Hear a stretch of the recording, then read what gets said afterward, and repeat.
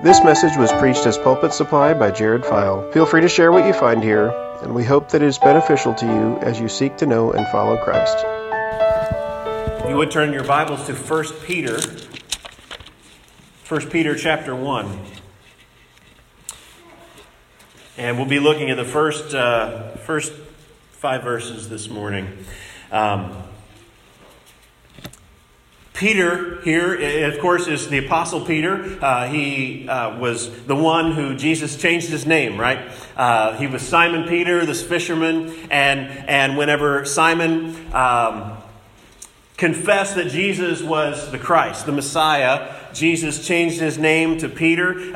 It says that he's an apostle. So whenever we read that he's an apostle, this is talking about this official office that Jesus gave to these 12 disciples. He had many other disciples, but there were 12 that he called apostles. And we know the story about Judas and how he betrayed Jesus and how they selected another apostle, Matthias, to replace him. We know that Paul was another apostle that was untimely born. But that word apostle means that, Jesus, he selected these men to speak on his authority. So when we read this letter from Peter, we are hearing what Jesus wants us to know. We are hearing the voice of Jesus written down by a man 2,000 years ago, the Apostle Peter. And he is writing to a persecuted church. He's writing to a church that is in the midst of a hostile environment. And we don't live in an environment that is like this early church. We don't live in an environment that is like what you see in North Africa and other places in the world, in China, where believers are persecuted and tortured and things like that. But we do live in a hostile environment. If you don't believe it, just watch the news. We live in a hostile environment. And so we can relate to what Peter has to say here. He's telling us how we are to live as believers in the midst of a hostile environment. So let's look at what Peter has to say.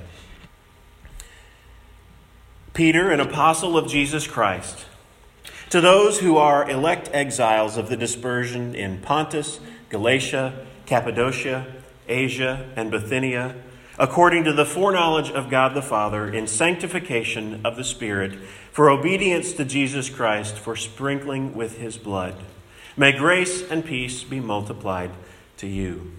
Blessed be the God and Father of our Lord Jesus Christ. According to his great mercy, he has caused us to be born again to a living hope through the resurrection of Jesus Christ from the dead, to an inheritance that is imperishable, undefiled, and unfading, kept in heaven for you, who by God's power are being guarded through faith for a salvation that is ready to be revealed in the last time. This is the word of the Lord. Peter here, again, he identifies himself. He's saying that he's an apostle, and therefore he's speaking on the authority of Jesus Christ. This is what Jesus wants us to hear. And he's speaking here, it says, to the elect exiles of the dispersion. So there are these believers who have been spread out all over in these different cities of Pontus, Galatia, all these different places. They're spread out. They're dispersed, much like we are today. We're not back like in the early church in Jerusalem, all in one place. But we are spread out all over the earth, on every continent, in every country. We have believers that are spread out. And in that sense, we're like those original readers that Peter was writing to. And whenever Peter says, to those who are elect exiles, that says something that is descriptive of us. When he says that these believers are elect, that says something about what believers are. We don't like to talk about the word elect sometimes. We're afraid to use that word, but I'm an expository preacher, so I've got to look over every word that the Scripture says and not avoid certain things. So we've got to explain, what does this mean? He tells us, he says that these believers are the elect. Now, I'm not going to give a thorough, complete explanation of everything that there is about this, but I want to point out one thing. They're in the midst of a hostile environment, and it will be very encouraging for them to know that God has chosen them. And when we live in a hostile environment, it will be very encouraging for us to know and to realize, I'm not off on my own. I'm not just living in some kind of a random circumstance, but God chose me. God chose me. The Bible doesn't reveal to us information about the fact that God has elected believers so that we can just have philosophical conversations and philosophical ideas about, well, who's elect and who's not. No, that's not the purpose of any of it. The purpose is comfort. The fact is, when we feel our faith is weak, when we feel like we just can't hold on any longer, it is comforting to be reminded of the fact, God chose me. It's not about me and how strong or how good I am, but I've got to remember God chose me. He chose me out of the deadness that I was, the spiritual deadness that I was. I was once blind, but now I see. And it says that these believers are exiles. And that says something not only about the original context that these believers are in. They're maybe driven away from their original homes and living as exiles in their lands. But we as believers live as exiles as well. This world is not our home, right? This world is not our home. I'm just passing through, as the old country song says, right? Now, there is a sense in which God made us for earth. It was a good creation. Whenever in Genesis 1, He created human beings and placed us on earth, and we are earthlings. And as we look at eschatology and the study of the end times, one of these days Jesus is going to come and He's going to restore all things. He's going to make it restore everything to that original creation design like it should have been in the garden. He's going to renew the earth and have a new heavens and a new earth. And in that sense, we do belong here, but in another sense, this world is living under a curse right now. And we are citizens of another kingdom. Our highest allegiance is not to the United States of America, although I love this country. Our highest allegiance is to our King Jesus Christ. And we live as exiles, we live as aliens in the midst of a hostile world. It ought to be encouraging and comforting to us when we look at the news and we look at the world out there and we see how hostile everything is, to see things haven't changed. We look at the New Testament and the early Christians. They were to live as aliens, as exiles in the world. And we ought to be strange. We ought to stand out in the midst of this world. Then he says in verse 3, according to the foreknowledge of God the Father in sanctification of the Spirit, for obedience to Jesus Christ and for sprinkling with His blood. Notice the first thing, all three persons of the Trinity were involved in our salvation. All three persons here. The Father planned it. We didn't just wake up one day and decided, I think I'm going to start following Jesus today. It was a part of God's plan. It was a part of God's plan. He planned our salvation. And then the sanctification of the Holy Spirit. The Holy Spirit applies our salvation. He is the one who brings about new birth in our lives. He opens our eyes. He brings us from death into life. The Holy Spirit applies that salvation, and it's here described as sanctification. Now, sanctification has two different meanings. One is the sanctification is becoming more holy. Becoming more holy in the sense of moral purity. When the Holy Spirit works in our lives, He changes us and He washes us clean and He makes us morally pure. But at the same time, sanctification is also being a set apartness. It's set apart and different. And so when we're saved, He plucks us out of the world and He makes us new and separate from the rest of the world. So we've been sanctified by the Holy Spirit. And for obedience to Jesus Christ, we didn't get saved so that we could just go on living our lives however we wanted to and just have a little bit of Jesus added on. We got saved for a purpose. He says, for obedience to Jesus Christ.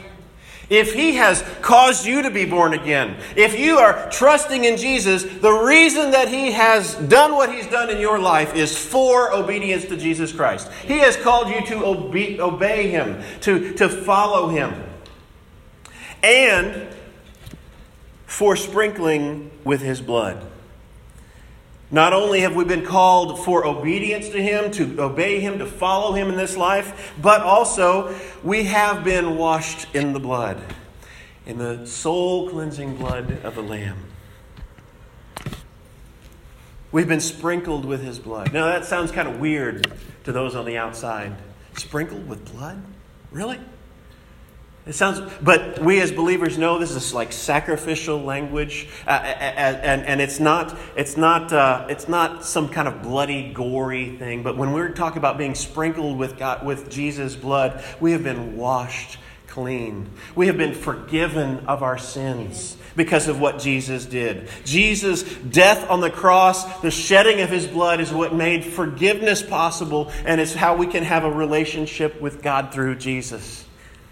So all three persons of the Trinity are involved in our salvation. The Father planned it, the Spirit applies it, and we have been saved for obedience to Jesus Christ.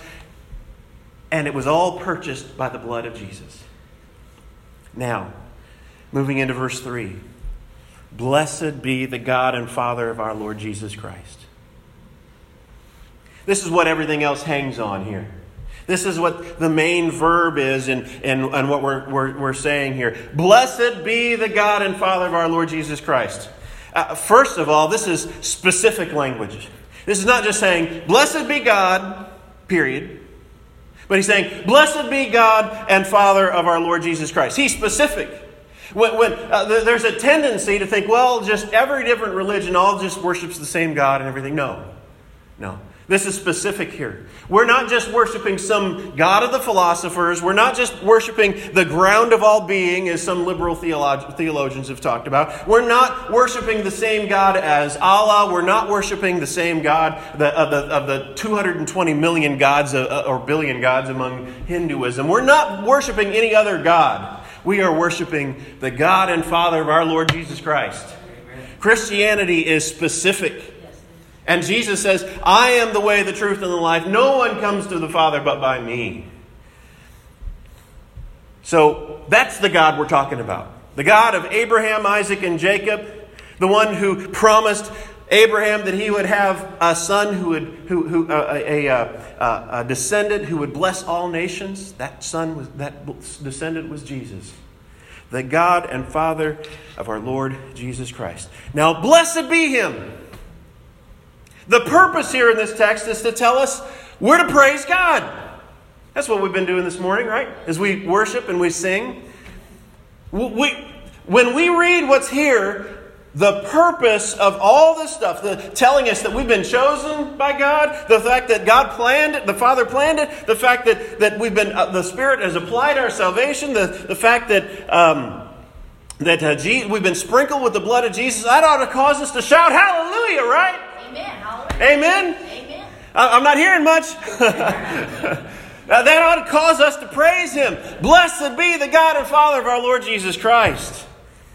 And then He goes in and explains why we ought to praise God.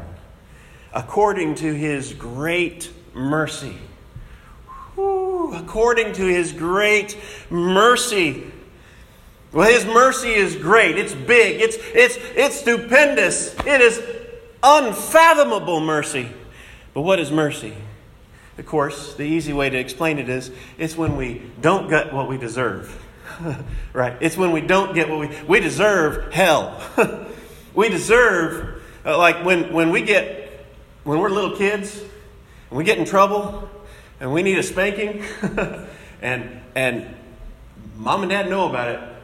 They're gracious, they're merciful, and we don't get it, maybe. That's mercy. That's mercy. When we don't get what we deserve, that's mercy. And God, we deserve hell. We deserve the wrath of God poured out on us. And according to His great mercy, instead of getting what we deserve, instead of having God's wrath burning at us, instead of that, He has caused us to be born again. Whew. We're new people. We're new creations. Jesus said, if you want to see the kingdom of God, you've got to be born again in John chapter 3. You can't see the kingdom of God unless you've been born again. Nicodemus, in this story in John chapter 3, he doesn't understand it. He says, I got to go back into my mother and be born again physically. And Jesus says, no. You've got to be born both of water and the Spirit. And there's a debate about what exactly that means, but you've got to be born both physically and you've got to be born spiritually. We're born into this world dead in our trespasses and sins. Spiritually dead. And we need to be born again. Born spiritually. So that we have a new heart and a new life. He has caused us to be born again. If you're a believer, if you're trusting in Jesus, if He has saved you, that's one description of what has happened to you. You've been born again. That ought to cause you to praise Him, huh?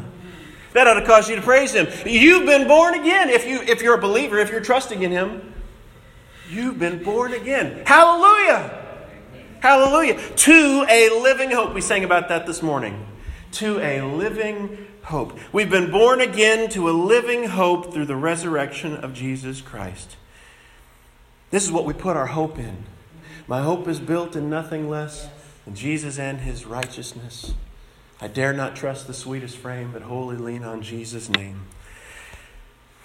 What are you hoping in? Are you hoping in your finances, in your next paycheck? Are you hoping in your stuff? And what you have, you're hoping in the fact that you've got a comfortable living, or are you hoping in Jesus? He's caused us to be born again to a living hope. This is a hope that will not disappoint us. It's living. It's not a dead hope. It's not like an idol, some block of wood that people would worship back people still worship them today. Block of wood, piece of stone, metal, all kinds of different things that people would worship. That's dead. They can't talk. They can't predict the future. They can't do all the things that the God of the Bible does. But we have a living hope. Amen. We have a living hope. It says, born again to a living hope through the resurrection of Jesus Christ from the dead. How do we know our hope is living? Because Jesus rose from the dead. Right? Okay, if there was a man who lived 2,000 years ago, who taught all kinds of good things, and people said he did miracles, and the Romans didn't like him, so they killed him, but he never rose from the dead, would we be talking about him today? How would we know anything? How would he be different than Confucius or Buddha or any other religious teacher? The one thing that makes him different is the fact that Jesus rose from the dead. Jesus rose from the dead. We can know that it's real. We can know that it's true and not just another philosophical position throughout the world, because Jesus historically, physically, in this time and space, rose from the dead. And He had eyewitnesses that saw Him. People Paul the Apostle is one of the great examples. He persecuted Christians because he believed that Christianity was false, and he wanted to put out this false teaching that he thought was false teaching until he met Jesus, rose from the dead on the road to Damascus. And he went from a persecutor of the church to a person who wrote half the New Testament. I mean, an eyewitness of the resurrected Jesus Christ. It doesn't get any better than that. So you want to know what makes Christianity different than other religions? How we know that our hope is living as opposed to all the other philosophies out there? It's because Jesus rose from the dead in space, time, and history. According to His great mercy, He has caused us to be born again to a living hope through the resurrection of Jesus Christ from the dead, to an inheritance. To an inheritance. And when we think about an inheritance, maybe our parents or grandparents might pass away and leave us to something. But an inheritance is something so much more than that when it talks about our inheritance. It's what we will receive one day whenever Jesus comes again. It's that thing that we have hold up. It's our salvation. It's what we look forward to one day whenever Jesus comes and He sets all things right. We are to have our hope set on that inheritance. That inheritance when Jesus comes again. It tells us here, we've been born again to an inheritance. Okay, one and all, an inheritance is something you receive in the family, right? We've been made, because we've been born again, we've been made a part of the family of God. We've been called sons of God because we've been born again. And we've been born again to an inheritance, this thing that we look forward to, this fabulous thing that we look forward to, that is imperishable, undefiled, and unfading, kept in heaven for you. I'm going to unpack each of those three things. Imperishable. When I think about imperishable, I think about a piece of fruit. Right? That's perishable. This season right now, I've been enjoying some peaches. I'll go to a place in Greenville that's got some really nice peaches. And I go to the regular grocery store and I bring those home and I'm always disappointed. But this one place, they've got some good ones. They're nice and juicy. They don't disappoint. But anyway, you set those peaches out on the counter and a couple of days pass and fruit flies fly around and everything. And maybe you might cut into one and all of a sudden you got this bug crawling out. That's perishable. Or maybe they sit on the counter a little bit longer because maybe you got busy and didn't get the time to eat your peaches. But it starts to smell maybe not quite so sweet, but a little bit sour. A little bit tangy. And it's perishable. But you know what? The salvation that we have, the hope that we have in Jesus, the inheritance that we will receive is imperishable. It will never go bad. It will never be unsatisfying. We will always be satisfied with this inheritance that we will one day receive. It's imperishable. That's nothing like what we experience in this life. Everything we experience in this life is perishable. But you know what? The inheritance that we look forward to one day, it's imperishable. It will never go bad. And then it's undefiled. You know, everything we experience in this life is defiled. It's defiled by sin and corruption. Our bodies, they wear out. They break down, all because of sin entering into the world through Adam and Eve. We die. We experience sickness. We experience pain. We experience sin. All of these different things that we experience are defiled. But the inheritance that we have in Jesus is undefiled. There will no longer be any death, no longer be any pain, no longer be any coronavirus, no longer be any sickness of any kind, no longer any cancer, no longer any heart disease, no longer any of those things, because it'll be undefiled.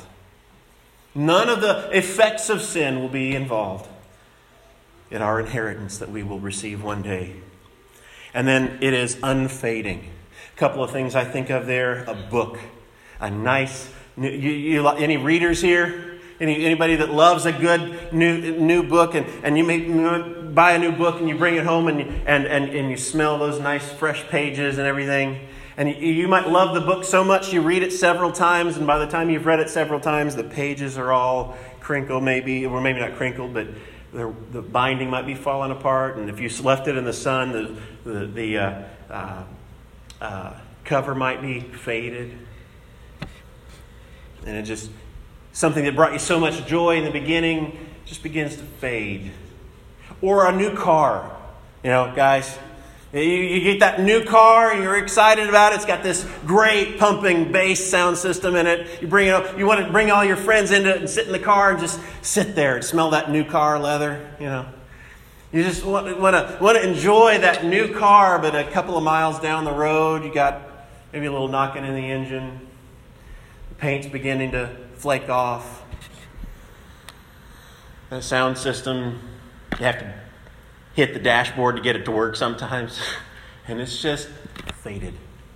It's just not what it was. But our inheritance that we have in Jesus is not like that. Our inheritance, it never fades. It will always be just as good and exciting as the first day we brought it home. Right? Our inheritance in Jesus will never fade. It is imperishable, it is undefiled, it is unfading, and it is kept in heaven for you. You know, the things that we have in this world, they can be taken from us. Somebody can steal from us. You know, Jesus says, store up your treasures in heaven, where moth and rust do not destroy, and where thieves don't break in and steal. Well, here, Peter tells us this inheritance that we have, it's kept in heaven for you. It's protected. Nobody can get to it. This inheritance that is ours, because we have been born again, because we have been trusted in Jesus, it is securely held in heaven where nobody can touch it. Nobody can take it from us. All of those things ought to cause us to shout, hallelujah, right? Amen. Blessed be the God and Father of our Lord Jesus Christ. He's caused us to be born again. We've got an inheritance that's waiting for us that will never fade. It will never go bad. It is not defiled, and it is kept in heaven for us. Amen. And then he goes on. I almost left that one thing out. It's kept in heaven for you. It's got your name on it. Amen? It's kept in heaven for you. Again, I said the God that we worship is specific, and here he gets specific about this inheritance. It's kept in heaven for you. You don't have to, if you're trusting in Jesus, if you've been born again, you know it's got your name on it. It's there. It's waiting for you. It's just waiting for the time when Jesus comes again. Who, by God's power, are being guarded through faith for a salvation that's ready to be revealed in the last time. Who? Who's this talking about? You. It's kept in heaven for you. Who? That who is talking about the same person he talked about in the last verse. Who, by God's power, are being guarded through faith for a salvation ready to be revealed at the last time. Now, we talk about this salvation and this inheritance that we have. It's imperishable, it's undefiled, it's unfading, and it's kept in heaven for you. And you might think, well, how do I know I'll have enough faith? How do I know I will endure to the end? I know the inheritance is kept safe. I know the inheritance is never, but I don't trust in myself. I'm just too weak. The text tells us here, who you are guarded by God's power through a salvation that's ready to be revealed in the last time. You're guarded by God's power. And if you feel weak, and if you feel like, I've just got a mustard seed of faith today, or if you feel like, I don't even know if I have faith today. If you're a believer, if you've been born again, God guards you by His power. And there ain't nothing more powerful than that. That's right. God's power. He is guarding you. The word there, guarding, has the idea of putting a garrison of soldiers around. He's got a garrison of angels, soldiers around you, guarding you. Now that ought to cause you to shout hallelujah, right? That ought to cause you to say, blessed be the God and Father of our Lord Jesus Christ. To know that, that inheritance is undefiled and unfading. And also, He's holding on to me. He's holding on to you. He does that through faith. It says, who by God's power are being guarded through faith.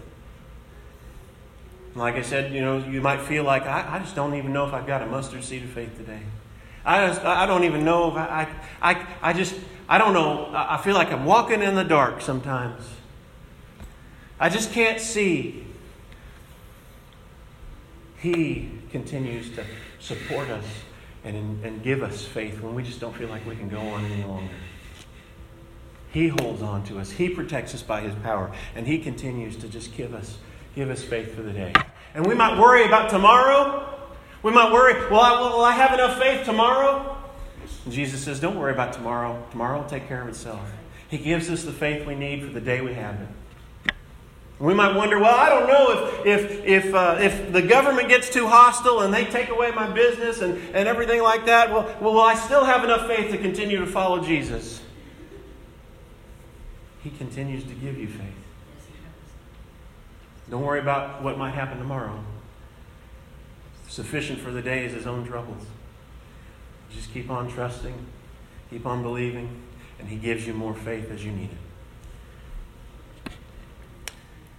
Through faith for a salvation that's ready to be revealed in the last time. It talks about future salvation. The Bible talks about our salvation in three senses. It's past, present, and future.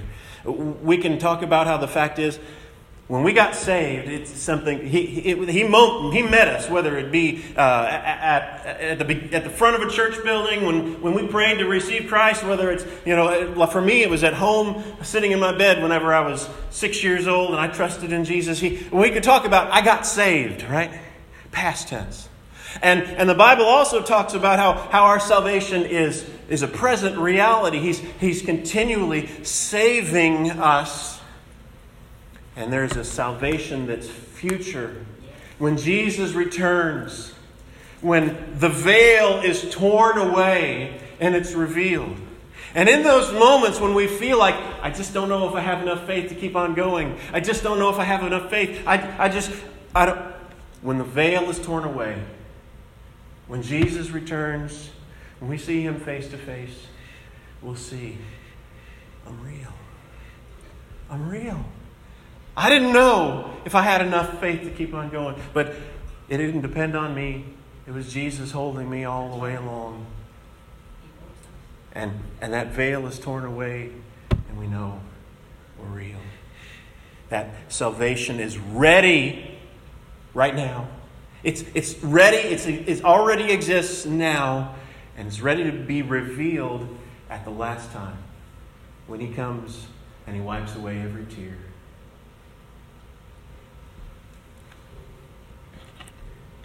That ought to cause us to shout, hallelujah. He has caused us to be born again. We have a hope that is eternal, that will never fade, it will be completely satisfying for all of eternity, for billions and billions of years. It will never fade or diminish in how satisfying it is to us. It's guarded by God. It doesn't depend on our ability to just work up enough faith. But no, it's guarded by God Himself. That ought to cause us to praise Him. Believers, maybe you've grown cold. Maybe you've not thought on these things about how great and awesome your inheritance is in Jesus. Maybe you've not thought about how magnificent, how much His mercy is when He caused you to be born again. And maybe right now God is moving in your heart to just shout hallelujah. When we open up for the altar call, you can come and pray and just praise Him. Amen. And praise Him for what He has done in your life. And maybe there's people here that have never trusted in Jesus. This message has been focused mostly on believers. I'm saying He's got this salvation that's ready for you. But if you're not a believer in Jesus and you're here today, if you've not been born again, this This is not good news for you unless you turn to Him, unless you trust in Him. This salvation is for believers. As believers, we're strangers and aliens. But if you're not trusting in Jesus, you're just part of this world. You're still dead in your trespasses and sins. You need to be born again. And the benefit here of being born again is you have an inheritance that will never fade away. Maybe you've wondered, well, how can I really believe that the Bible is true, that Jesus really was who He said He was? Well, we have already addressed that tonight, or this morning. He rose from the dead. He really physically rose from the dead in space and time. He's not just like any of the other religious teachers. So I urge you to trust in Jesus today.